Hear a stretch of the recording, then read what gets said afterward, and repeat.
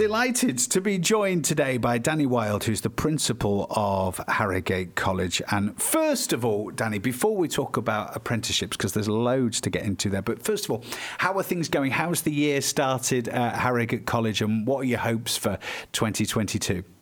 Hello, Nick. It's nice to be back speaking to you.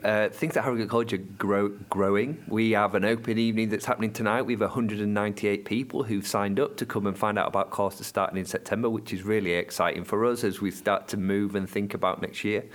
I think the most exciting thing on my plate is that by the end of next month, I should know whether Harrogate College have secured some government funding to build a new college on our site, which will bring a new campus with all the facilities and technologies needed to meet the changing job market that's happening across Harrogate and North Yorkshire. So and that'll be at Hornbeam Park? That will be at Hornbeam Park, yeah. There's a lot to go. There's planning to work through. There's lots of logistics, but our first point is, are we going to receive the grant funding to make it happen? And that happens at the end of next month, so very exciting. Wow. Oh, well, very best of luck for that. And one of the things that more and more people seem to be more confident of talking about now, and I hear this from people who listen to the radio station, and I hear it from, local businesses and local people, I hear more and more people comfortable saying that there are lots of positives to take out of the pandemic in terms of more time with the family, more time at home, maybe priorities changing a bit. Has that changed a bit for students and people who come to Harrogate College? Have people's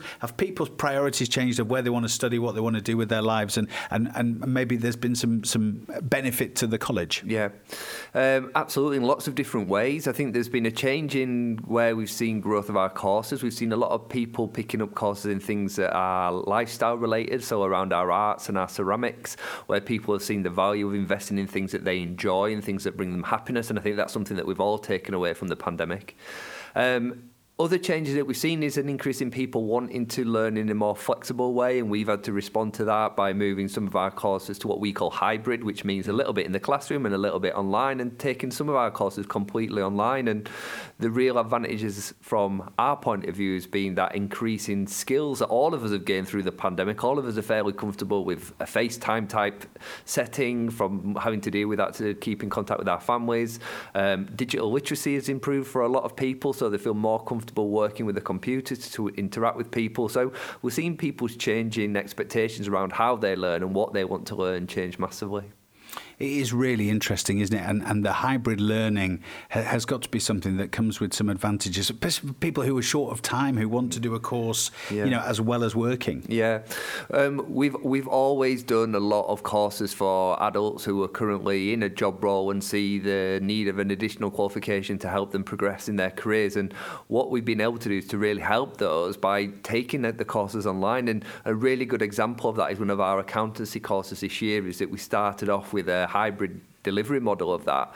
And as we got to know the students and as we got to work with them, they all talked about their personal circumstances and said that they would prefer that if they didn't come in at all, and that it was all just done online, so that we were able to do that for them. And that just meant for them that they could go to work, get home, get sorted out, then sit down, and they could do their course from their own homes. And that's really suited them. And that's really in essence of where Harrogate College are trying to pitch themselves as being very much employer and student led. We can be really flexible, and I think the advantage of the pandemic is it's given us all the skill set and comfort to be able to do that.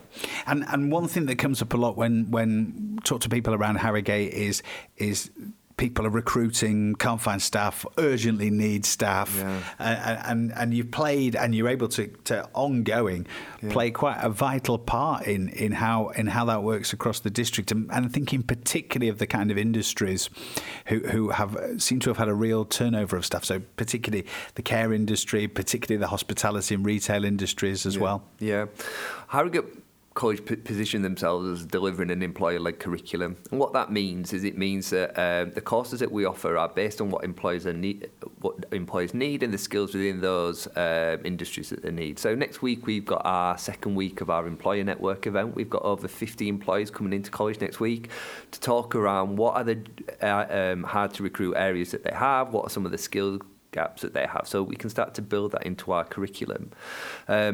And we recognise that they're finding it really challenging to recruit staff. And from our side, we're really trying to promote the career opportunities that exist within these industries. And we're bringing businesses into the college to talk to our students and explain that although this might be a starter position for somebody who's 18, but where the hospitality sector, for example, can take you all the way around the world and what opportunities it presents. So that is really something that's central to what we're doing, and I'm really proud that we are doing to try and support those really hard to recruit areas. And there's so many great careers, for people.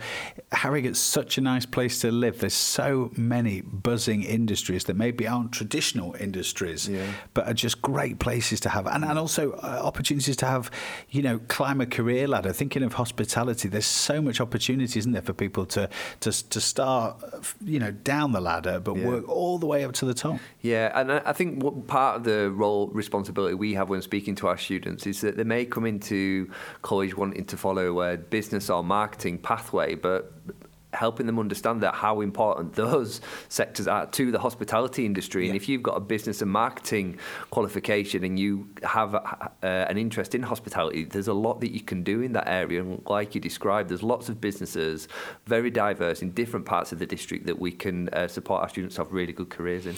Yeah, and it's great to see. I think great to see you guys at the college linking up and opening the doors to get businesses in and being that kind of open tent and getting people to come in and hear more and be part of it. That's great for an area like this and the whole district. I think that's absolutely brilliant. So this week is National Apprenticeship Week, and is this? I don't think I've ever heard of this before. Do they always have a week of the year to promote apprenticeships? Yes, absolutely. It's a national event. It attracts lots of attention. There's a huge media campaign going out, essentially from government, that are talking about the advantages of apprenticeships. And I think some of the key messages that are coming out this year around apprenticeships, and this really does play into some of the challenges that Harrogate have, is that apprenticeships are for all people of all ages. So if you have trained in one particular area and interested in changing career, an apprenticeship can allow you to do that. It doesn't matter at what age you're at or stage of your career, entering into apprenticeship isn't a barrier. And as well as that, it's about apprenticeships these days are very much built upon what the employer needs. So previously, there were very structured framework type apprenticeships where there had to be real specific content that needed to be covered, but that's gone now. And actually, the apprenticeship is broadly built around what the business needs. And that the advantage to them is that you can really build into the apprentice the skills and the behaviours and the knowledge that you need for your business, which with that creates a more productive employee. It builds loyalty because there's a commitment from both sides to what you're to that person. And it also really helps to boost productivity because you've got someone coming in with fresh ideas. And how are they funded then for a business taking on an apprentice? Is it part funded? Yeah, so there's lots of different funding models. Yeah. It varies based on the age of the individual. It depends on the size of the business. But there's government support in there to make recruiting an apprentice financially more affordable. But the cost to the business is around just the paying of the salary of that individual. I think there's a lot of things here to do with this that people just wouldn't realise. There's old perceptions, aren't there? Yeah. I actually think probably the word apprentice, I think probably Alan Sugar has a lot to blame for any kind of association with the word. But I actually think a lot of people, I think this is right, a lot of people would think it was just for a 16 or a 17-year-old, and clearly that's not the case. It's essentially a way of training whilst working, whilst being paid. Absolutely. So a couple of misconceptions that people have. Yeah. As you rightly say, it's about the age profile of people doing apprenticeships. There's also a perception around the pay points for apprenticeships. The employer is in control of that pay point. And so depending on the type of apprenticeship, the level of the role that people are doing, the pay point is going to reflect that. And also around the commitment that's needed in order to be able to have an apprentice. I think what employers need to understand is that you're developing somebody to play a really important part of your business, and they will bring a fresh perspective, a lot of energy to your business. They'll bring new skills that perhaps you don't already have. but they are going to need some support in order to help them progress through that apprenticeship. But I think the value that you get out of a person where you show that as an employer you care and you're willing to invest in them pays back massively. And we look across Harrogate with the hard to recruit areas that we have got. We also look at the high number of small businesses that we have, and having an apprentice who's fully bought into your business and is happy to go with it to support the business succeed is really, really valuable. And is there a time scale on it? Would an apprenticeship last for a certain period of time, or is that again unique and negotiable? It's really, really flexible. Is it? You would expect an apprentice to be a minimum of 14 months, really, and through to some last up to 3 years. But we're talking about people who are doing a degree via an apprenticeship route. It's really interesting. What would you say is the best way? Obviously, there are a lot of I don't know whether it's misconception or just maybe it be an avenue that people haven't thought of, and certainly. I think certainly one of the other side effects of the way we're living and working now is people, particularly people who've ended up working from home and actually maybe just have a little bit more thinking time on their hands because they're not in a bustly office and not kind of spending all their time chatting to people. That they're on their own and people have a bit more thinking time to research this and to find out, right, how would this work for me in terms of what I think I might want to do, and just have a look round. What is the best next steps you would recommend for somebody listening to this who wants to find out a bit more? The best next step is to contact Harrogate College. Go onto our website, look at the business page. The first thing you will see is a name, an email, and a phone number to ring. And the reason why that's my advice is because for every individual, whether you're interested in changing career and wanting to start an apprenticeship, or you're an employer thinking of starting to grow your business through apprenticeships, every circumstance is going to be slightly different. What will be the cost to the business? What will be the duration of the apprenticeship? What is the right apprentice that you need?